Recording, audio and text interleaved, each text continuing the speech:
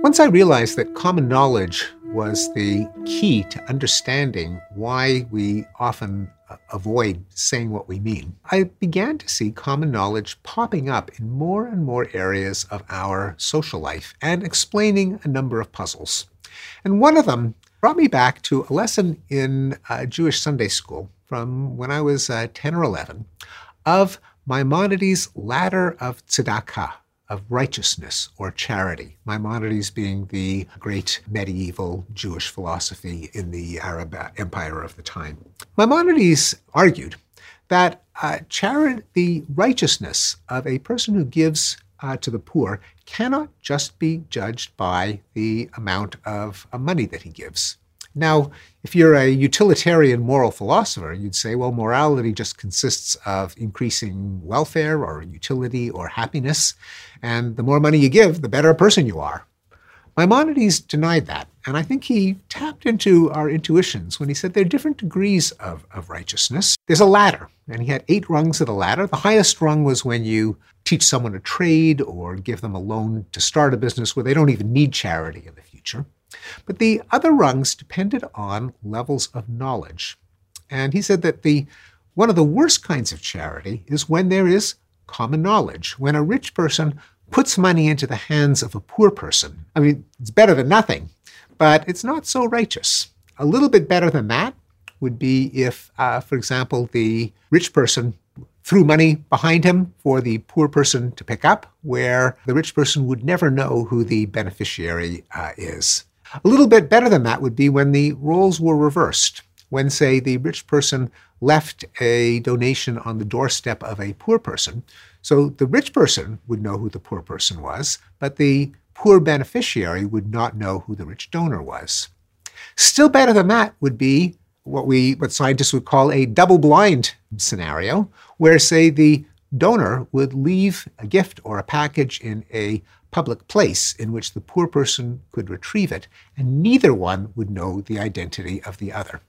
So according to Maimonides, it isn't just the benefit that matters in terms of moral value, it's the states of knowledge of the donor and the beneficiary.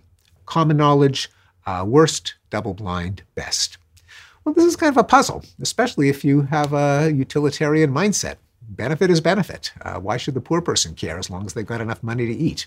Here's a possible solution. When we esteem someone, when we value them, we think about how good they would be as an altruistic partner. We all give and take. One hand washes the other. You scratch my back, I'll scratch yours. That's kind of the glue of social life. But some people are more generous than others. Some people will drive a hard bargain and will do the bare minimum to get something in return. Others have more generous terms. And as we decide who we want to affiliate with, who we want on our side, who we want in our foxhole, we're always mindful of signs that the person is just generous in their bones. Now, no one is completely generous, but some are more generous than others. And we look for the person who isn't always calculating, well, what's in it for me? And in making that character judgment, knowledge matters. Because with a common knowledge gift, the person giving the gift is in a position to demand repayment when the time comes. Like in the famous opening scene of The Godfather, in which Vito Corleone says, someday, and that day may never come, I will ask you to perform a service for me. And on that day, I hope you will remember the justice that I have given you on my daughter's wedding day.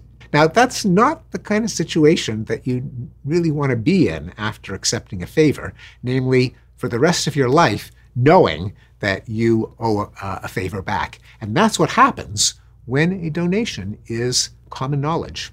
On the other hand, if it was purely anonymous, then the beneficiary would get all the benefit, but they wouldn't be on the hook to repay it. The kind of person who would make that donation is a kind of person who clearly isn't just in it for the last penny, but is generous deep in their bones.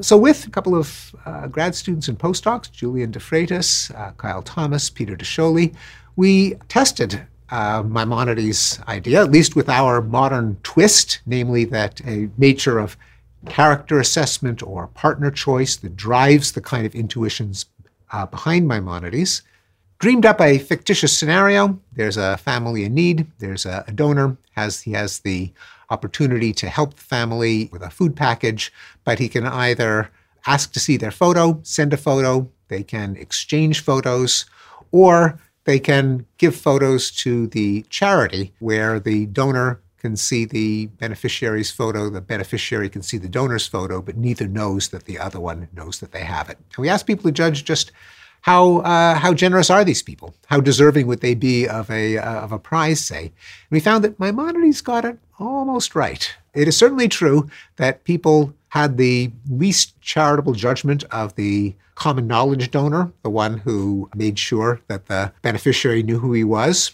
They had the highest esteem for the double-blind donor, the one who gave without any possibility of demanding repayment. Maimonides didn't quite get it right in his scenario of the rich person who had coins in his cloak that poor people could pick out behind him or that he threw over his shoulder, where the beneficiary knew the donor and not vice versa. People thought that that wasn't quite as generous as leaving the food on the person's doorstep. And it's easy to see why. What Maimonides probably didn't take into account was there is something kind of demeaning about following a wealthy person and picking coins out of their robes, because it really means that you don't have a relationship with that person. And we found that the people judging that kind of asymmetrical situation thought that it was demeaning too, even though they agreed with Maimonides about the top and the bottom of the scale.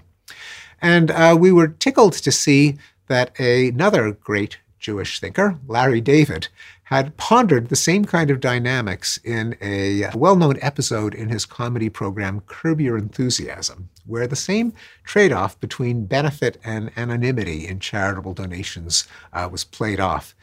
In this scenario, Larry David donates money for the wing of an environmental organization that is named after him. Then he learns to his chagrin that his arch-rival, Ted Danson, has also donated money for the other wing of the building, anonymously, but it leaks out that he was the anonymous donor. Faux anonymity was the title of the show. And so Ted Danson got the benefit both of getting credit for having made the donation and getting extra credit for being anonymous. Now that's contradictory, paradoxical, but because of the way the leak happened, he got the benefit of both to the chagrin of Larry David. And so that the way in which we paradoxically value both the benefit that a gift conveys, but also the lack of opportunity to parlay the favor into repayment, drives our psychology of attributions of righteousness in a way that seems paradoxical, but that ultimately can be explained.